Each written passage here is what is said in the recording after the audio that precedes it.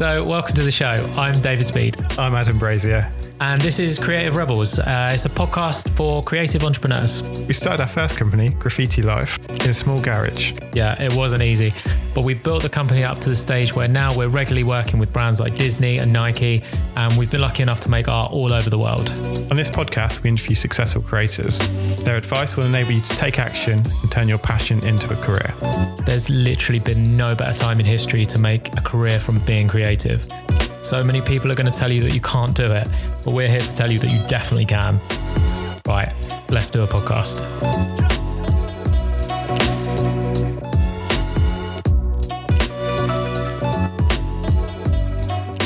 Welcome back, Rebels. Hello. This guest was super inspiring. I think if anyone's in a position where you're not enjoying what you're doing, this episode's for you. Definitely. And so many people are not in a job that they are enjoying. And given that we spend, how much of your life is at work? It's a lot anyway. Of it, yeah. Most of it. Whether working or sleeping is like a massive That's percentage what of takes your up life. the majority of your life. So if you're having a rubbish time, then maybe it might be time for a shift. But so many people don't take that shift because I guess culture and society tell us that we shouldn't.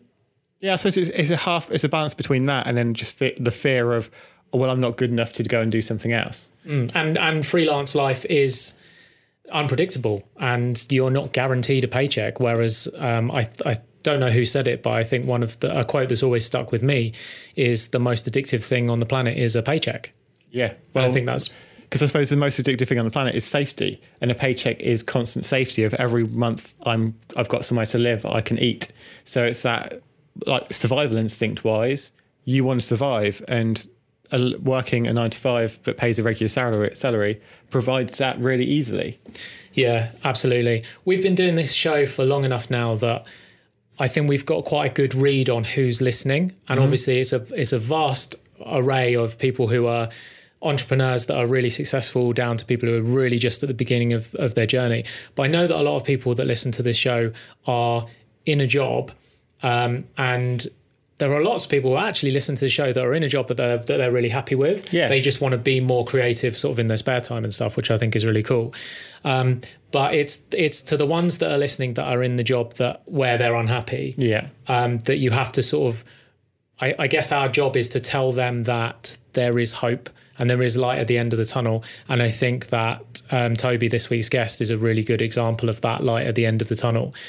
And again, because of social media, because the way our brains are wired, everyone wants instant gratification, and throwing your laptop out the window and punching your boss in the face all sounds very dramatic and is a wonderful story, but it's probably not the best route to go down, because everyone that we've spoken to that has transitioned out of the traditional 9 to 5 has been very methodical about the way they've done it, and they've been patient. Yeah, I think it's a real issue, isn't it? Like knowing when to leave. And I think this episode's a perfect example of like the person finding the right time. And although it did happen to him because he got made redundant, he'd still built up enough skill in his spare time whilst working a full-time job to be proficient enough that he could then go and make a full living from it. So many of our guests have made the leap after becoming redundant. It's crazy, yeah. And I think the reason why is because that redundancy package gives you that buffer. So they have 6 months in the bank where they're like, oh, I've got this money. I don't have to start looking for a job for another 6 months. So let me just try this thing that I've been doing in my spare time and see where it goes. And as soon as you go from working like 3 or 4 hours when you were doing it, or evenings or weekends, and you start putting 24 hours a day into something, all of a sudden it starts to snowball, and you're like, okay. So I suppose our advice to people would be, it's that thing we've spoken about before, don't wait for the redundancy, build up your 6 month Build your own redundancy package. Build your own redundancy package. Save enough up in the bank, especially like if you're doing something creative in your part-time, like use the money you earn from that to create this redundancy package for yourself. Because then it's like, if you do want to quit, you've got all this money that has been provided by your own skill that you can then use to go and put your full-time effort into. Yeah, it's like, and this is a weird analogy, but it's like our business partner, Yona. She only buys her clothes from Depop and eBay, but she will only spend on what she sells from her wardrobe. So if she sells a dress, then she has then got that money that she can then put into YouTube. And it's a nice way of like segmenting your money out. So anything, if you sell a print or you sell a tote bag or whatever it is that is your product, or if you've got a service, you go and perform for someone, take that money that you make from there and leave it separate. And then that goes into building your business money. Yeah, because I think it's really tempting to, if you've got a few £100 coming from somewhere, be like, great, I've got a few £100 now. I'm going to go spend this on these pair of trainers that I wanted, like this holiday that I've wanted to go on. Whereas like, think of it long term. Think about, well, if I save this now, this is going to potentially change my life. So yeah, the short term wins versus the long term gains is like definitely worth thinking about. It's so much harder to go for the long term. The short term is so juicy and spicy, and you're just like, oh, give it to me now. But the long term, it always works out better. Be tortoises. Absolutely. So, you know what? We're actually lucky that Toby was not the first ever episode we did. Because if he was, then there would be no more podcast. Why? Because you know how when we started, we were like, oh, really paranoid about our voices and stuff. We hate our voices. I listened back to this podcast and there's us being, hi, Toby, thanks for coming on our podcast. He's got the sexiest voice you've ever heard. And he's just like, hey, guys, welcome. Thanks for having me. And you're just like, oh, shit. So really lucky that over the past 6 months, we've actually built up our confidence to where we don't hate our voices so much. Yeah. But yeah, Toby's shattered. So now you've got an episode of a beautiful voice with someone who's so fucking inspiring. Like, I can tell you in advance, if you know anyone who's not enjoying their job, send this podcast to them now because they would definitely get value from it. Yes, and also, a quick favour, could you guys leave us an iTunes review, please?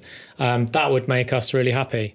So thanks. If we've ever helped you in any way, or you like listening to the show, the easiest way you can show it is by leaving us a lovely iTunes review. Thank you. So this week's episode is with Toby Shinobi, who's a photographer. Toby used to work a regular 9 to 5 in law, but he found that it wasn't fulfilling him, so he started taking photos on his lunch break. And his hobby turned into a passion, and his passion turned into a career, but only because he took a couple of key risks along the way. It's a really inspiring story, and I think you guys will love it. In this episode, we talk about turning your passion into a career, white chocolate peanut butter M&Ms, and chasing opportunity. A number of people seem to think that they should wait for these opportunities to kind of come. But it's like you can go and chase them. There's no shame in that at all.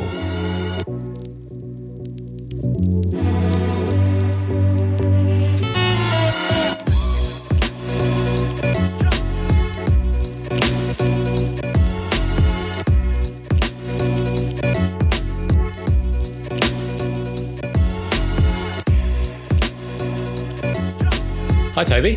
How's it going? Welcome. Thank you for for coming on our appreciate podcast. that. Yeah. So you are an award-winning photographer.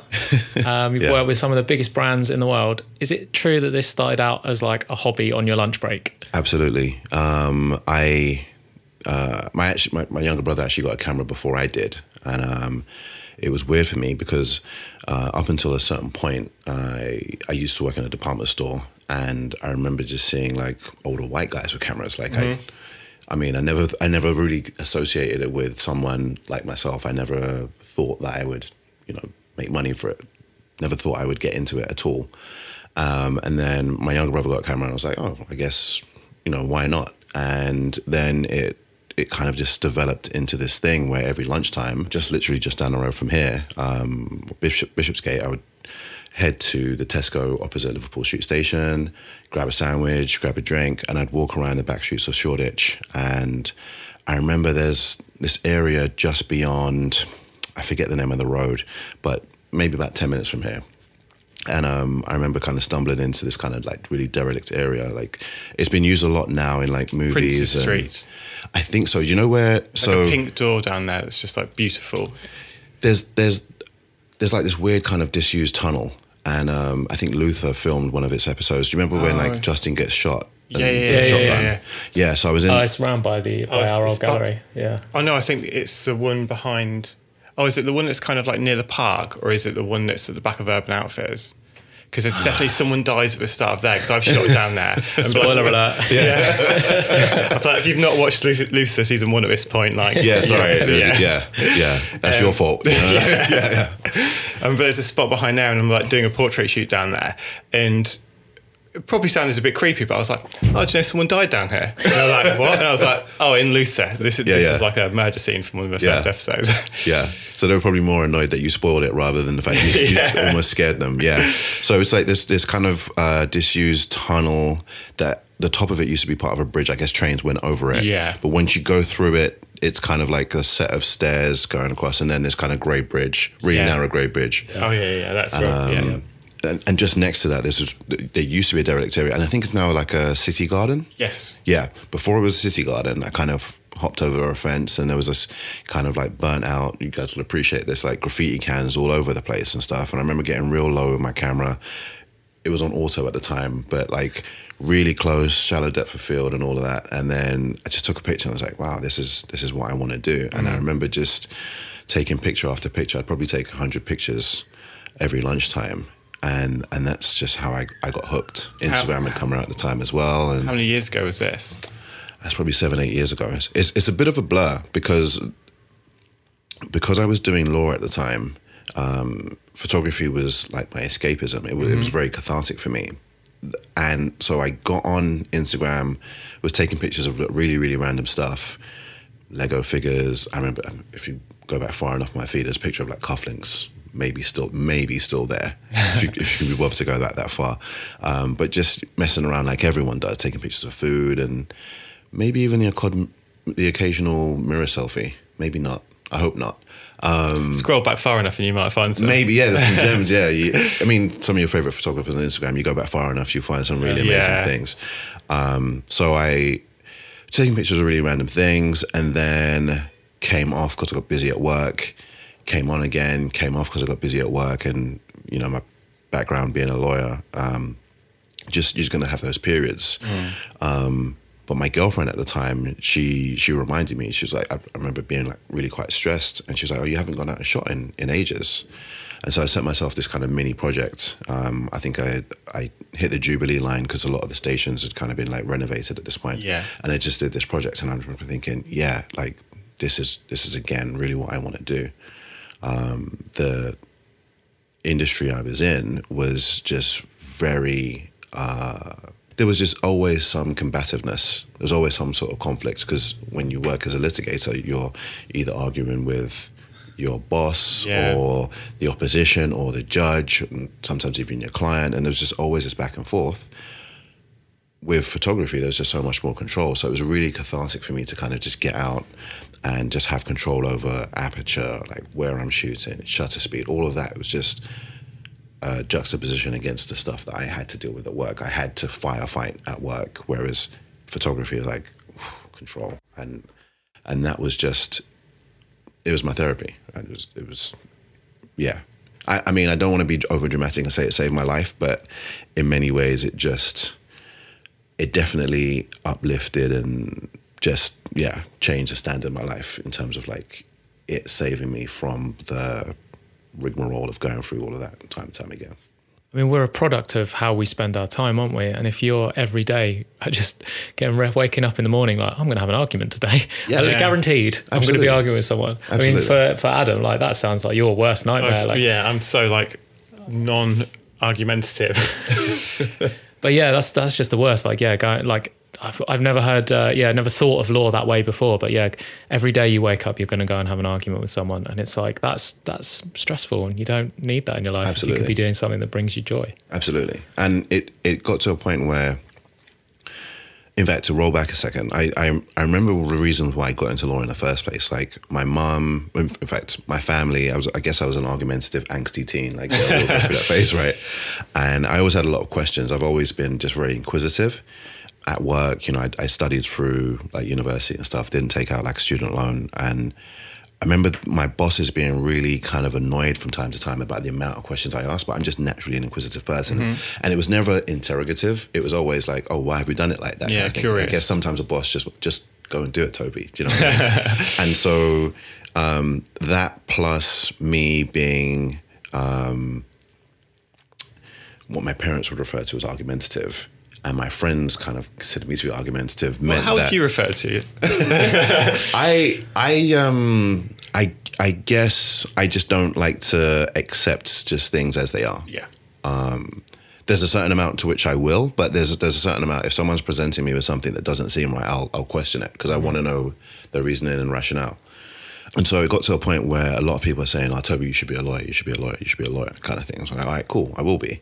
And I did that, and it was a challenge. I knew that I mean, I always say to people that there's good reasons as to why I became a lawyer, and the bad reasons. The bad reasons were kind of like people had kind of challenged me to it, and so I was going to do it, right? But the good reasons were I wanted to do something that was going to challenge me. I wanted to make a lot of money, and I wanted to help people. And so those are the reasons I kind of got into it. But just over time, I remember meeting a barrister, and he was saying, you don't have the spirit of a lawyer, you have the spirit of a mediator. And I was like, oh, that's interesting. And I think I got to a point where I think I grew out of having to answer every question. I was one of those kids who always had an answer for every question, and always had questions for other people because I just wanted to know the stuff. And then I think you just get to a point where you're just like, that's probably not me anymore. And I think that was around the time when I'd kind of found photography. So it was definitely an interesting point in my life when I just started to work out different ways to communicate with people.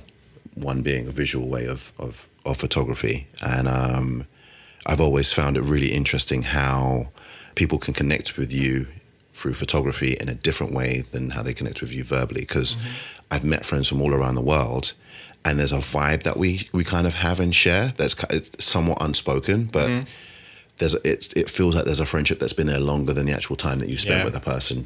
And they literally only know me through social media, but we hang out, we vibe, and we've connected on this kind of other level.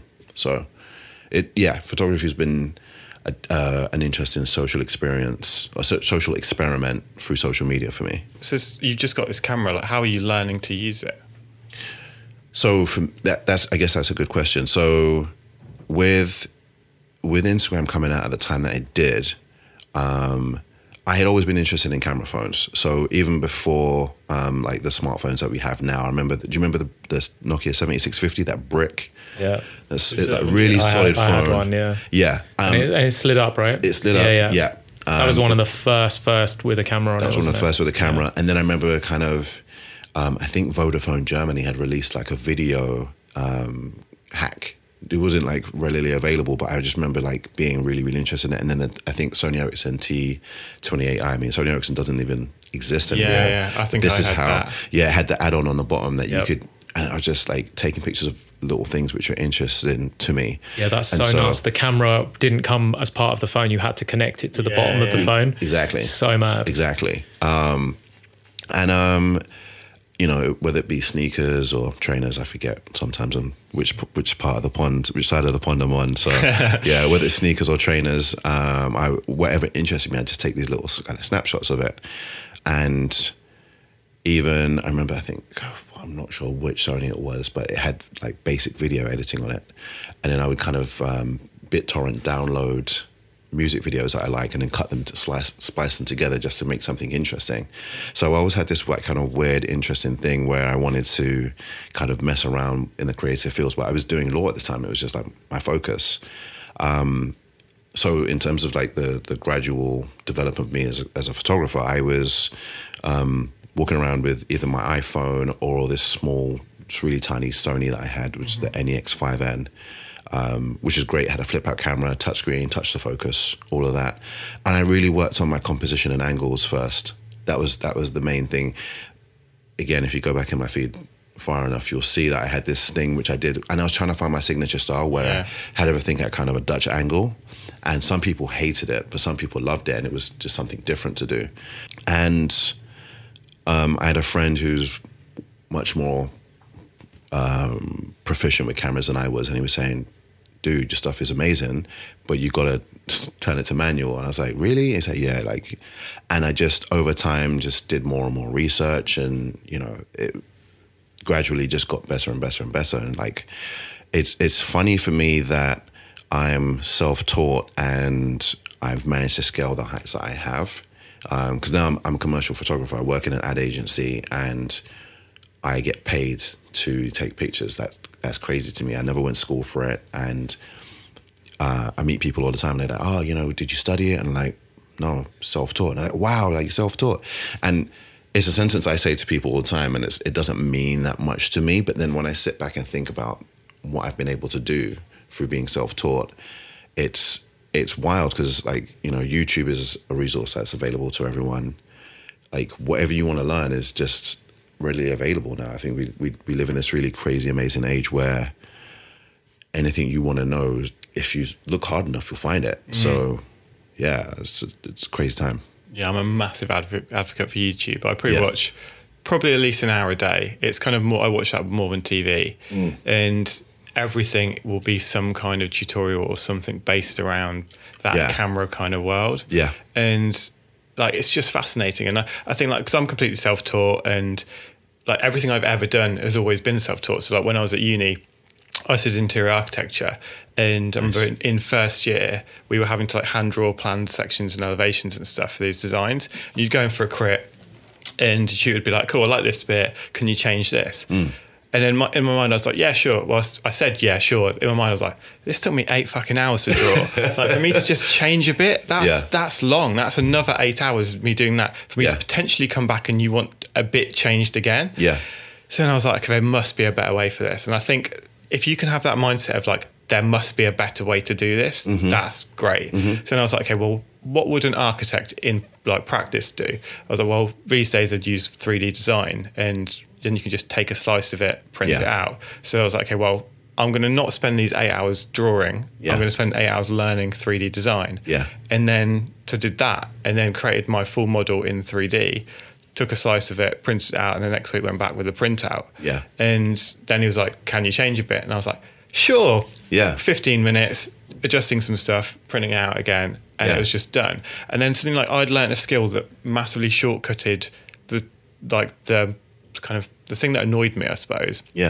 And that was all just completed through YouTube. Like no one taught me anything. And then I remember like the year after we had a digital module, and that was like teaching you how to use 3D design. I went to the first lecture and I was like, this is so slow. Like what you've taught in this lesson, I could have learned in 5 minutes on YouTube. And so I didn't go to another lecture, got a first in that module. And then like people on my course were paying me to teach them to do it. So it's just like everything you could possibly want to know is out there. See, I love that mindset. Like you saw an issue and you decided like, okay, cool. How am I gonna like forward plan and like subvert that, right? Like, and for me, the way I've tried to do that is rather than if someone presents something to me, rather than me going, I can't do that, I'm like, okay, cool. How can I? And it came from this theory of, I don't know if you guys have ever come across the book Rich Dad Poor Dad. Yeah, great book. Yeah.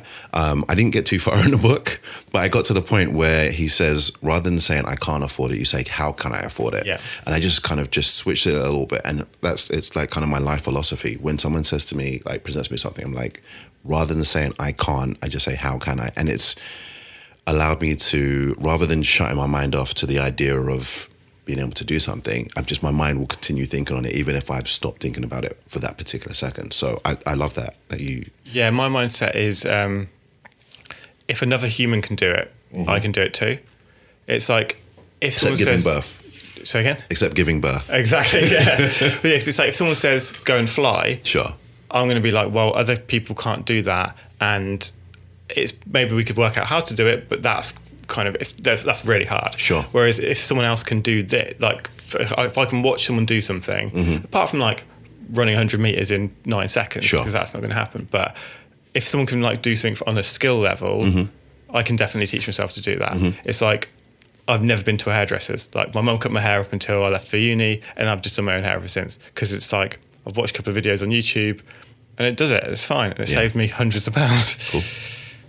It makes me think, though, what you mentioned at the beginning, which is like everyone talks about diversity and how important diversity is, and it's like for a lot of like companies, it seems to be like just a tick box.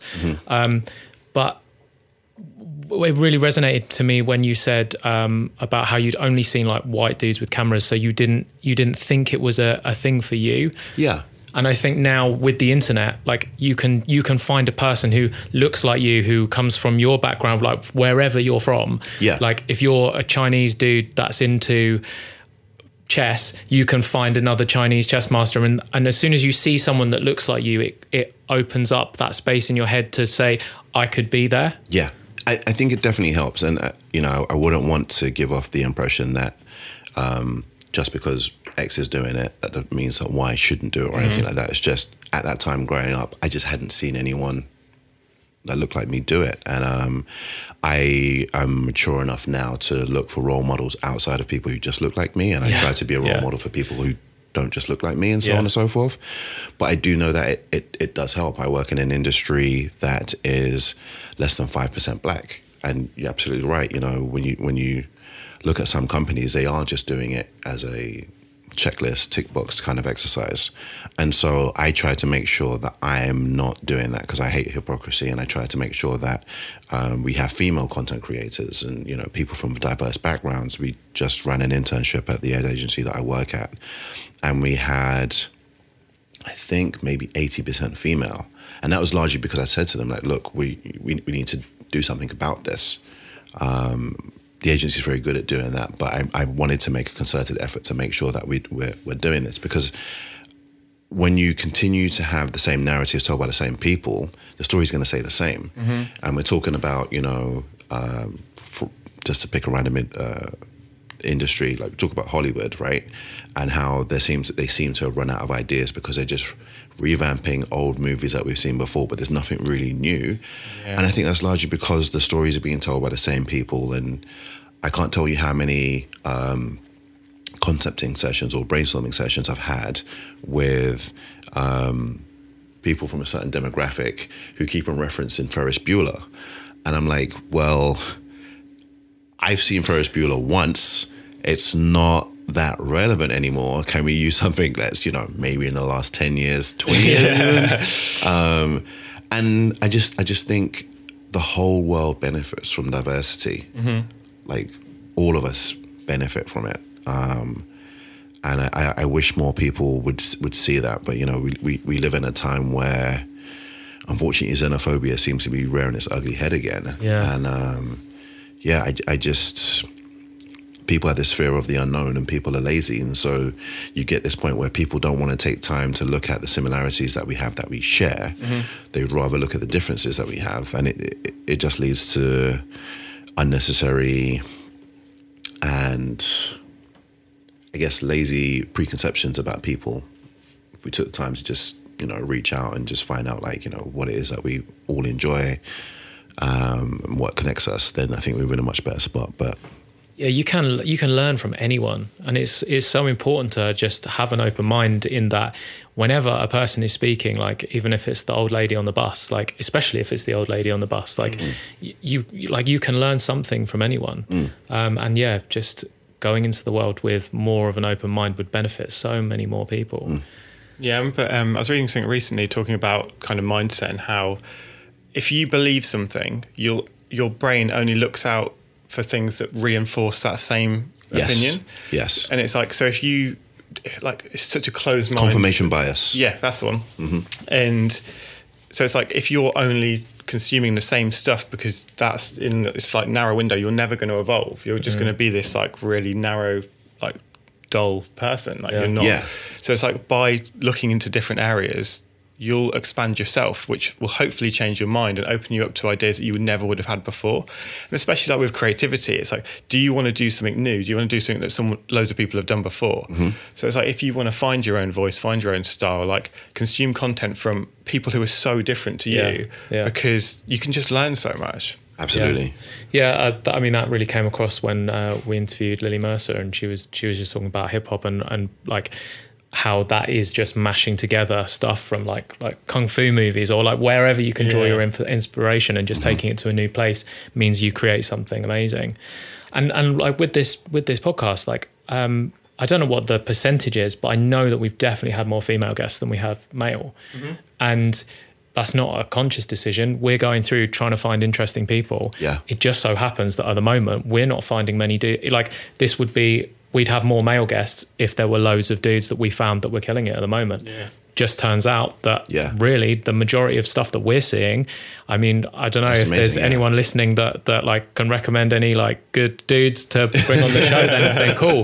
But Yeah. really what we're finding is like, I'm going through I keep a list of people that I'd really like to interview, and I'm looking through it, and so many of them are female, because there's just seems to be a movement of girls just rocking it at the moment. Yeah, and I think a lot of that is due to the democratization of the creative industry, which social media has helped. Yeah. People are quick to jump on the bandwagon and say how bad social media is, but definitely has allowed people who wouldn't have had voices before to kind of have their own platform to really just promote themselves in a way that's completely unprecedented. So, myself, I now work in a traditional area, but I'm a non-traditional hire into the ad agency, and if Instagram hadn't been there, I don't know how I would have even got on some of these people's radars. Yeah. Like I said, I was doing law before, and then I just built up this decent sized following. And the chief creative officer of the ad agency that I work at now, he saw my stuff, and he reached out to me and said, "Do you want to move to Chicago?" I mean, and it's crazy that happened, and there's going to be other examples of people who have built up a following, and word of mouth, social media, all of that kind of stuff is helping people who wouldn't otherwise be seen have their voices and direct their own destiny. So it's again, all the stuff you see on YouTube, the ability to have your own platform on Instagram, the democratization of the creative industry and other industries is the world that we live in. And you really, I feel like now we have more chance to change our destinies than ever before, but that's just me. Yeah, I feel like now with the internet, everyone is completely in control of their own destiny. Like, there's nothing, like you can live anywhere in the world, start a business doing pretty much anything, and be really successful. Like, there's no excuse. If you've got a smartphone now, you can run a business. Yeah. Like, that's all you need. Like, if you're 15 and you've got a smartphone, you can run a business. Which is why internet is like it should be accessible to everyone, because there's so many jobs you can't apply for if you don't have access to online and stuff. And I moved apartments just recently in Chicago, and they struggled to get my internet set up, and I was it felt really, really restrictive. It was like wildly uncomfortable to just not have access to the internet, especially given what I do. But places in the world where they just don't have that, and you start to realize that, wow, like this is the world we live. We live in the age of the internet, and smartphone. Yeah, you start to think about people who just don't have access to it and like what they could be doing. It's, crazy. It's so wild, isn't it? So Instagram has completely changed your life. But I think there's also something to be said about the bravery that it's taken, because what Instagram has done is it's presented these opportunities, but you've had to actually walk through the door. So when someone contacts you and says, do you want to move to Chicago? Like, what was that? What went into your thought process? Did you do a pros and cons list? Like, or was it just straight away like, this is something I need to do, new chapter, just see what happens? So I guess, a couple of things happened with that. Like the first brave part was me leaving law to kind of say, I'm going to pursue this full time. And what had interestingly happened around the industry that I was in. So I specialize in employment law, and the government, as you may remember, changed the law a little while back so that if you were going to take your employer to tribunal, you had to pay money now, whereas previously you didn't have to do that. That dropped the amount of claims being brought by about 80%. So the amount of lawyers needed dropped as well. I was one of those lawyers that, was a casualty of that. And that was fine in that I got severance package and was able to last for a while. But I tried to get fully qualified, and it didn't happen, but I guess things happen for a reason.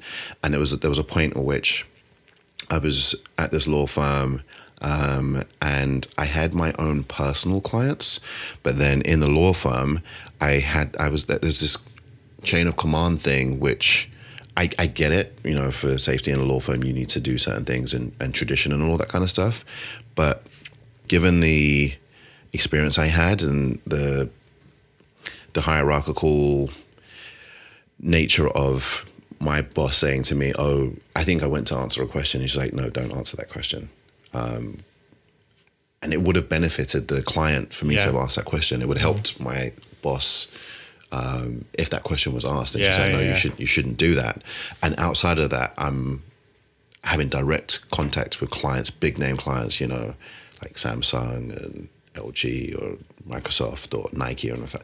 It just felt weird to me, that kind of dichotomy. So I was like, all right, cool. I'm going to take the leap of faith and go with what my gut is. I feel the time is now to do this. I was looking around me at my peers on the Instagram space, and I was like you said, if they can do this, I can do this, right? Yeah. I feel like I'm good enough. And that was the first leap of faith. And it was hard. You have a certain lifestyle when you have a regular 9-to-5 job. It had paid for my equipment, it allowed me to, you know, purchase property and all that kind of stuff. And then now I was kind of just jumping into the deep end and saying I was going to make money off photos and stuff, right? And it was a time as well where people were saying no one should become a photographer because everyone's a photographer and no one's going to make any money off it. So I took that leap of faith thinking, yeah, you know, I'm good enough. I think I can do this. And me and my partner at the time, she had a young daughter.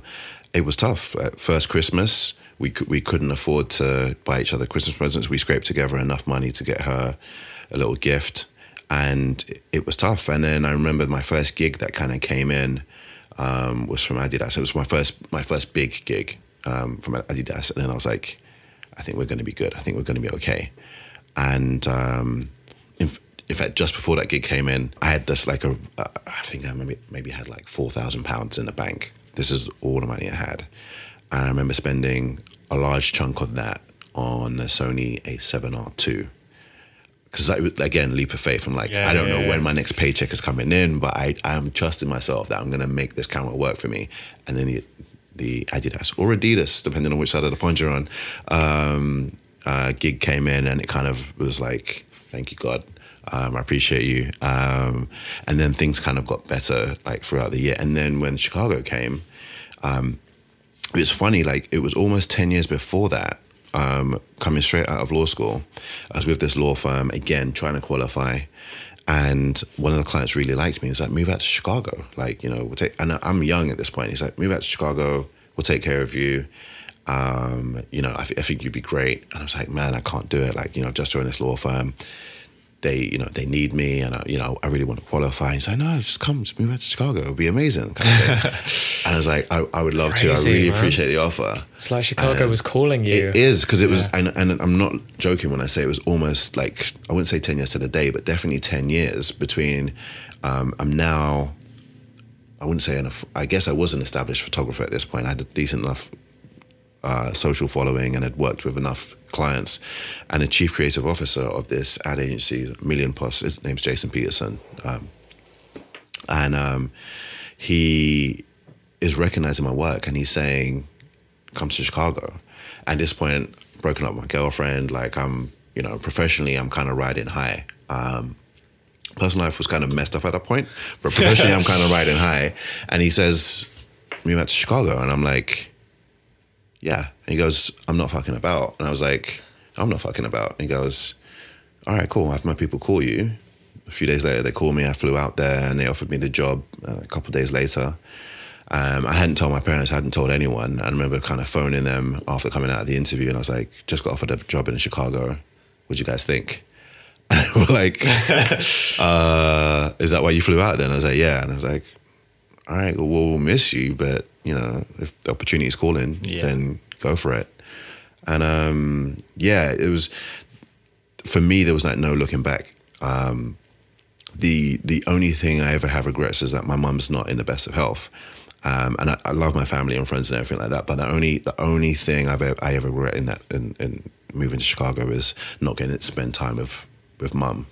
And again, for anyone listening, that's no disrespect to friends and family who do still live here.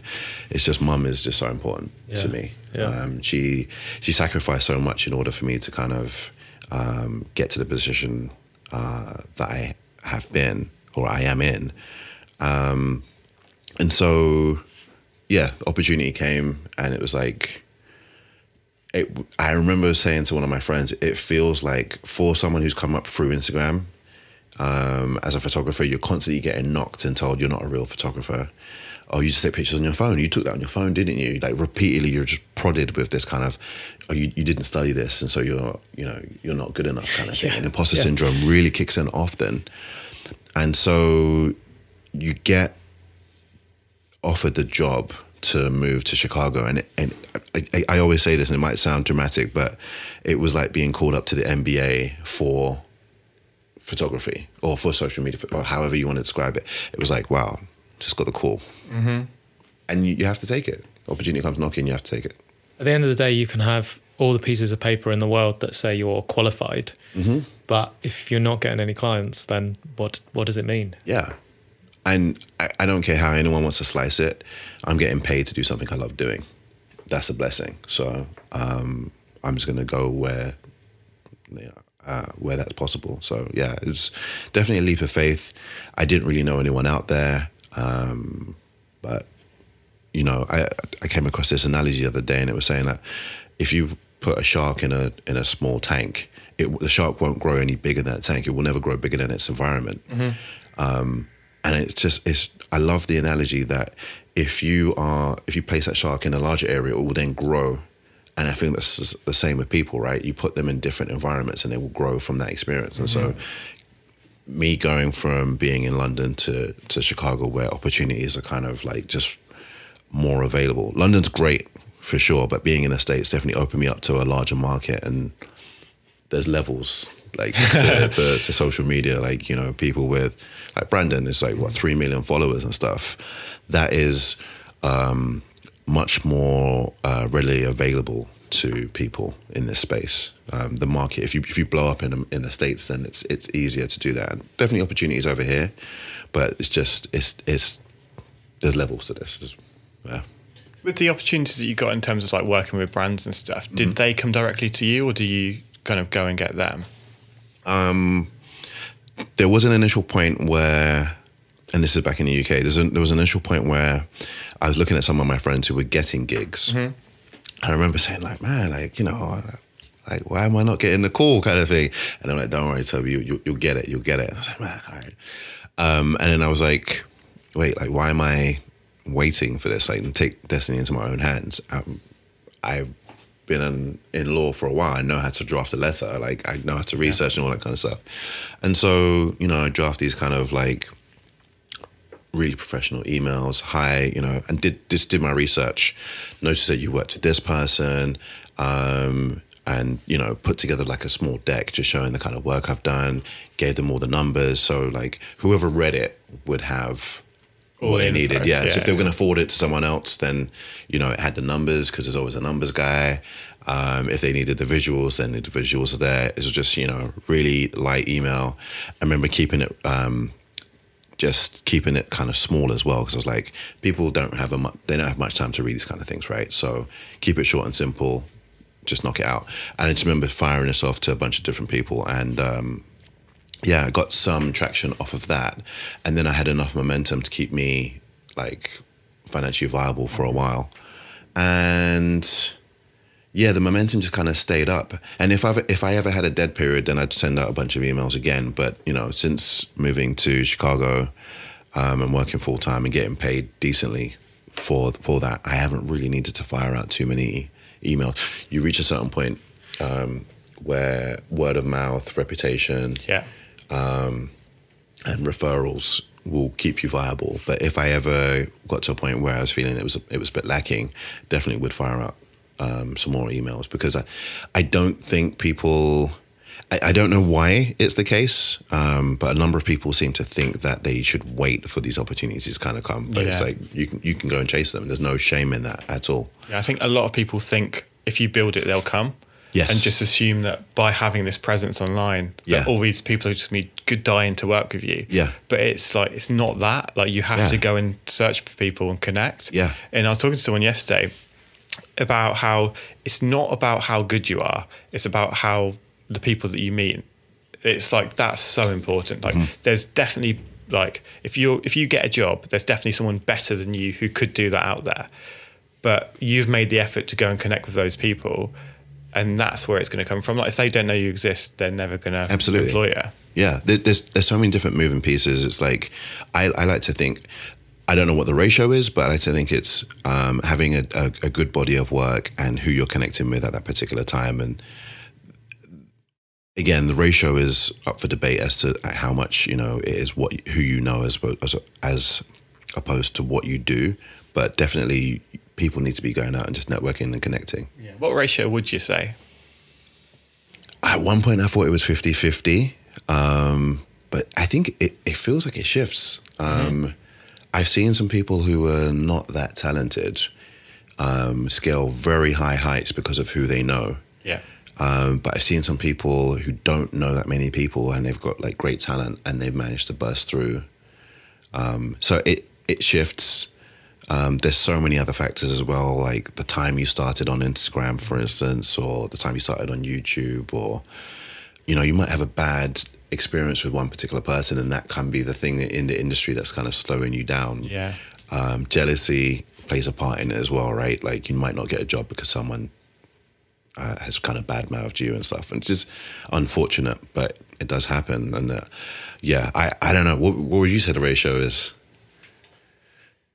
Again, I think it depends on where you are in your journey. I think if you're getting started now, if you've just got your first camera, I would say learn how to use it and get really good. Look at loads of people who you admire and try and get close to where they are. Like think like, how can I get as good as that? Yeah. So I'd say if you're getting started, 100% to zero, and then like more proficient you get, more it kind of switches the other way, because it's like once you've got the talent, it's like you're great, your photography is amazing now. So I would say almost like it's more about the people that you know now. I would agree with that. Yeah, no, I'd agree with that. Yeah, you have a body of work, and now that you have the body of work that people can refer to, now it's about how you then market yourself. Yeah. And I think that applies to any business. It's like your portfolio is photos, but if you run a clothing company, it's like... Well, you have to have the clothes before you go and market it. Yeah. Well, you need that body of work, and you need people buying it, and you need it like on certain people, and it's like that's so important. Yeah, everything, all success is going to come down to other people, and it goes back to what you were saying, like, how am I going to do this? If you don't know the right people, and when we start off, no one knows the right people, it's like, how am I going to get in front of them? How am I going to get noticed by them? And everything is down to people. So I see a lot of creatives talking online, especially about when we started promoting the podcast, I joined a few Facebook groups of specifically like artists, spaces where I thought people would get some value from the podcast. Sure. And every now and then, I don't really use Facebook, but every now and then I'll log onto those and I'll see some of these posts in these groups. And there's so much on there of like, oh, I don't like using social media. And it's like, well, if you don't it's 2019, you're going to have to learn to love it. Yeah. Because again, it comes down to people. If people are showing interest in your work, then that gives you value. And the only way that you can bypass that and have a career not using social media at all is if you know the right people. So you can either go and knock on their door and meet them in person, or you can do it online and build a following. It's like, those are the two ways to go. You've got to network. It's like 15 years ago, there wasn't really social media. So if you wanted to be successful, it was about the people you meet. And social media is kind of a shortcut to meeting certain people these days, but you've still got to go and knock on those doors. Otherwise, no one's going to open them, and you're just going to be sat there outside. Yeah. So going back to the bravery of when it's a cold Christmas and you've only got a little bit of money in the bank, and when you did spend that cash on the camera, that I guess is investing in yourself. And is that something that you've sort of done throughout your career? Yes. So a kind of, in terms of investing in myself for my career, I guess I've kind of worked on a business model of the money that comes in, I've typically spent it on more equipment or travel. And I should say equipment and travel, because I do feel that it's not just about the equipment, it's about the places that you're going and so on and so forth. I feel that you should spend as much money on experiences and travel and skill as you do on equipment, because you can have, the best camera and still not know how to use it or have the opportunity to use it. So I feel that I could spend money on lavish holidays and stuff, but I don't know. It feels weird to go somewhere that looks amazing and not pull out my camera, which is not great. I realize it might not be that sustainable. So I have struggled to find a balance from time to time in terms of taking care of self and investing in self, in that the side which is kind of very tactile photography driven, equipment, go in this place, buy this slider, buy that tripod, buy that bag, and so on and so forth. But then I've had to be much more mature in recent years in being like, okay, cool. Well, because I spent all those hours walking around the streets and everything like that, now my Achilles tendons are messed up. So I need to make sure I've got the right sneakers, trainers, making sure like insoles, things which, you know, a lot of people won't think of when they're, you know, thinking about photography. But, you know, when I talk to people about, you know, what's key in my kit bag, you know, good, like comfortable clothing, because you don't want to get to the end of the day and feel like, oh man, I have to go and do that tomorrow and stuff. Good bag, all of that kind of stuff. But then just on a kind of less tangible level, taking time for self to kind of just de-stress and going to the gym, taking time for self, all of that I need to invest in myself as well. Being around the right people as well is also an investment in self, because I guess one of the things about social media is there can be a lot, well, it's mostly about comparison. Unfortunately, creative people are very passionate people, and then you add that to seeing a number of followers, likes, and so on and so forth, and there can be this kind of weird comparison thing that goes on. And just me spending time around people who are less negative and don't always want to talk about the algorithm, don't always want to talk about the likes they're not getting and all that kind of stuff and engagement. I get it. Big part of your business model in terms of how you live, but there's so much more to it than that, right? And so me investing time in the right people who have good energy and are just decent human beings is also an investment in myself, because, you know, that love and good nature and goodwill that I put out there into the atmosphere comes back to me as well. Mm-hmm. So just being mindful of that, taking care of myself as well. You know. Does the image come first then over the sort of thought of, I know that this will do well? Is it more, are you more taking shots that resonate with you rather than what you think will perform? I think the businessman in me, the entrepreneurial spirit, and the artist in me will often compete.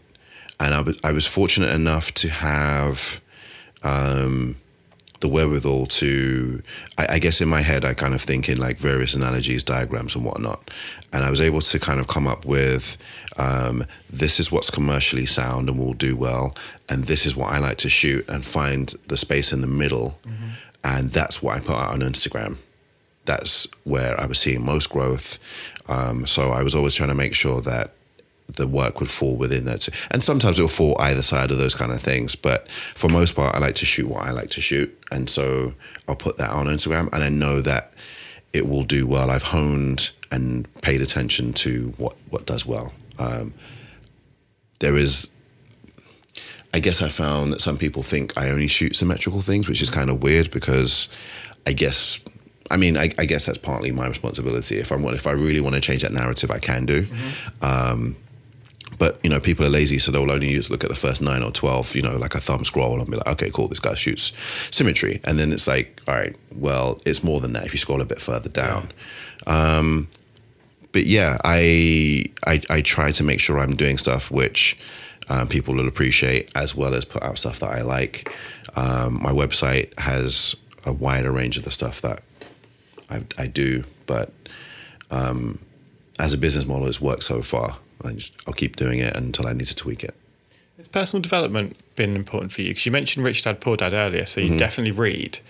Like, what other kind of stuff do you consume on that side of things? Personal development is key for me, for sure. I think the last book I'm halfway through reading is one called Mindwise, and it talks about like how people interact.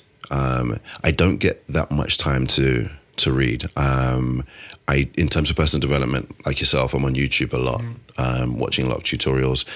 Not so fun for any girlfriends I've ever dated. Like, it's just Netflix and chill. It's not YouTube and chill, obviously. So it's just, but yeah, when you're single, you're able to kind of just like really go hard on the personal development side of things. So I recommend Mindwise. It talks about like how people communicate and how your perception and someone else's perception are rarely the same.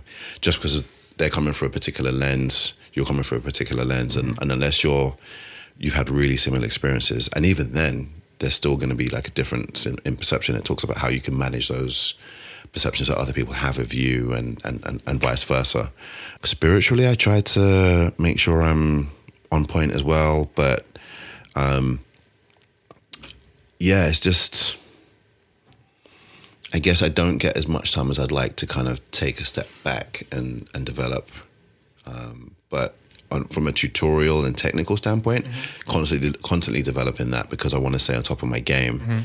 And again, like I said, I have to be more mature about balancing the photography, videography side of things and creativity versus the actual, because that's all Toby Shinobi, right? But then there's like Toby, like the guy that's before that, you know. The real guy, the in real life guy, and he needs some love as well. So I need to make sure that I'm balancing that. Yeah, like I think for anyone out there who's got a partner and wants to still do this and be able to watch Netflix and personal development at the same time, like what I do is I'll get up earlier in the morning, like before my girlfriend's awake, and like have a coffee and then like watch a podcast, watch some tutorials, watch some like good content that I couldn't watch in the evening, for example. And my girlfriend's so sick of hearing Gary Vee's voice. Because it's like... That's funny. Like she hates his voice. And he's just like... Because I'll just like whack a YouTube video and it'll just be like on the side as I'll be like walking around doing stuff. Then maybe I'll like scan it up to the TV and it'll be on there, and then she'll come in and she'll be like, oh God, not again. Yeah. But I think there's definitely like ways like you can kind of adjust your life to make sure you do have time for that as well. And like I listen to like books, like I'm really bad at reading, so like Audible all the time. And just like if I'm on the train, like anywhere that I'm not occupied with something else. If I'm not like, because if I'm walking in the street, like I can't really be on my phone because I'll just bump into someone. So just like have it in my ears all the time. So every bit of free time is full of like personal development and learning. Yeah, absolutely. Yeah. Mindwise, I'm reading or listening to on Audible. And just being mindful, because your partners are going to be a big part of your life. And I do feel like the partner you choose will either push you forward or slow you down. So I'm always mindful, like I said, of the people who I spend time with, because a bad partner is just not good for anything. Something we've not spoken about on the podcast, and I think we should maybe do like a creative thinking episode about it. But it's especially when you're first starting out and your business will consume everything. Having a supportive partner during that time is and doing it without a supportive partner is really, really hard. And being single is definitely the easiest way to do it, because then you don't feel the guilt of I'm not spending enough time, because a relationship does need to be nurtured just as much as your business does. Absolutely. And to balance the two of those is a really tricky task. Absolutely. Yeah. Absolutely. Have you got any sort of like daily rituals or anything that you do? Is there a typical day for you, or do you very much mix it up?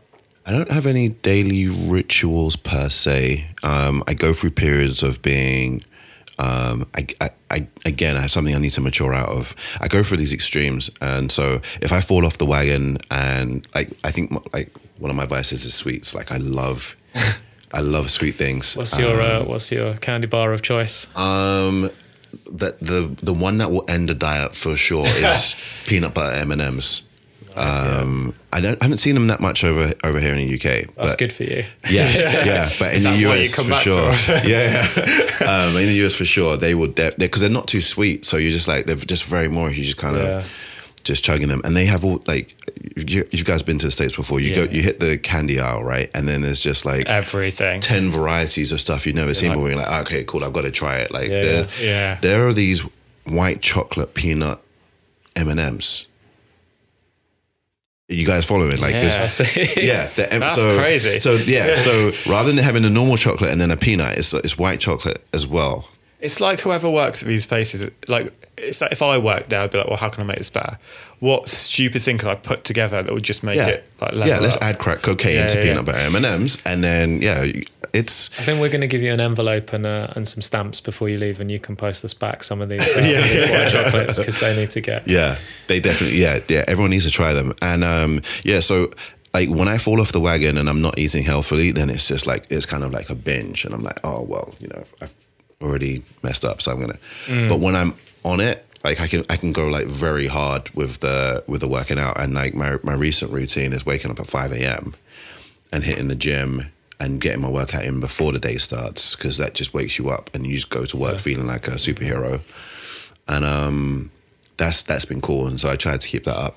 So I'll go through periods where it's like no sugar for like a period of weeks, especially if I know I have to be in front of a camera. And then I'll take a break from that, and that break will be epic.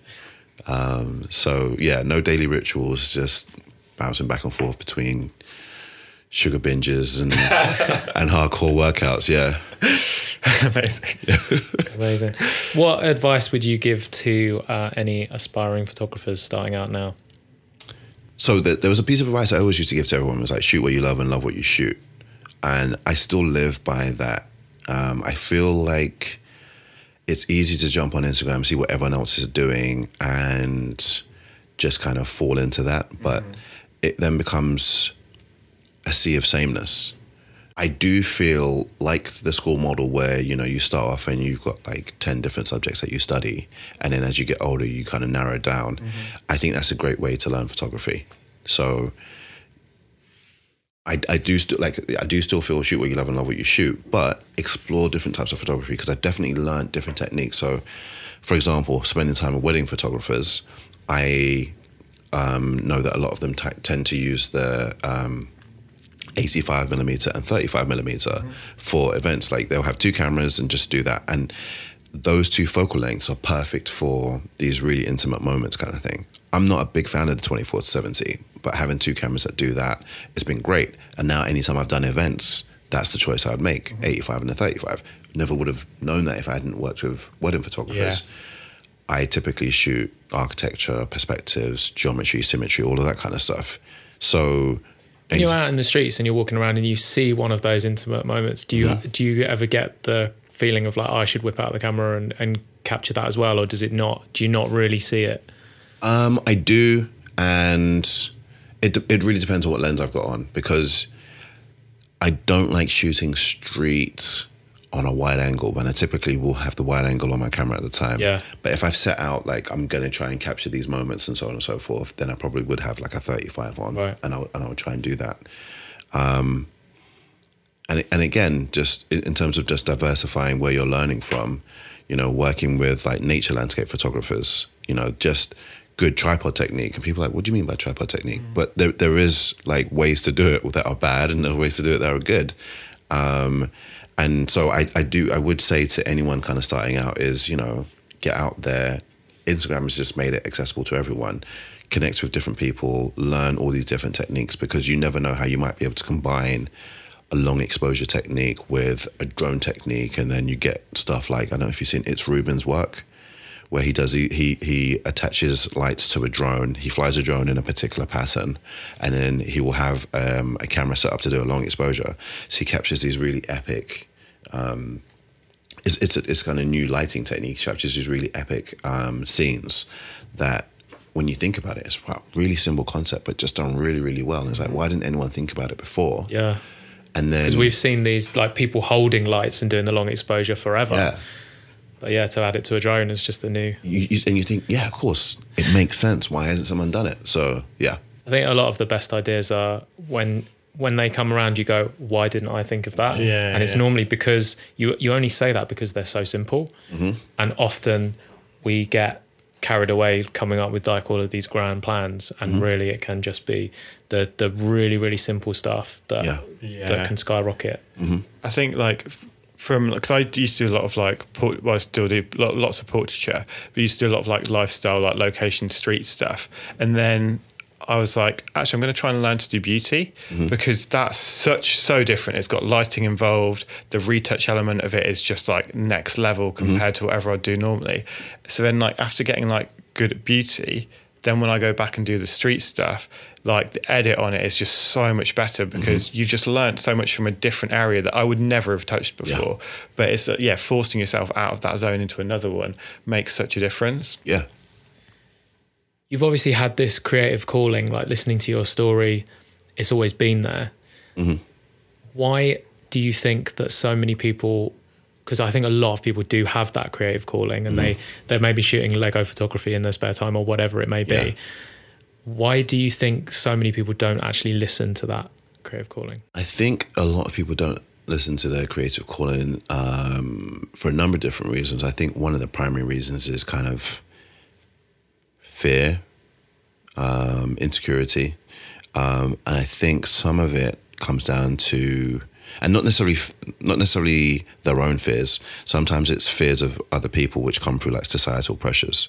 So, for example, being of Afro-Caribbean descent, there is the fear that if I don't have a regular 9-to-5 job, then I won't be successful and then I'll end up on the street and all that kind of stuff that kind of comes with that, right? So your parents typically want you to do well. They want you to do better than them. They know the struggles that they face and they want you to be the best that you can be. It just gets to a point where there is so much available to people nowadays. And I do remember like kind of like watching BBC Two credits one time. I just remember looking at the names and that, whereas before there'd been like Smiths, Davis, Johnson, and I just remember seeing a lot of Nigerian names, and I was like, wow, that's things have really changed. It's absolutely important. Like, you know, we talked about diversity already. It's absolutely important that we see all these names, but also it's important that parents in these diverse communities also support their children in their endeavors and don't go for lawyer, doctor, engineer kind of thing.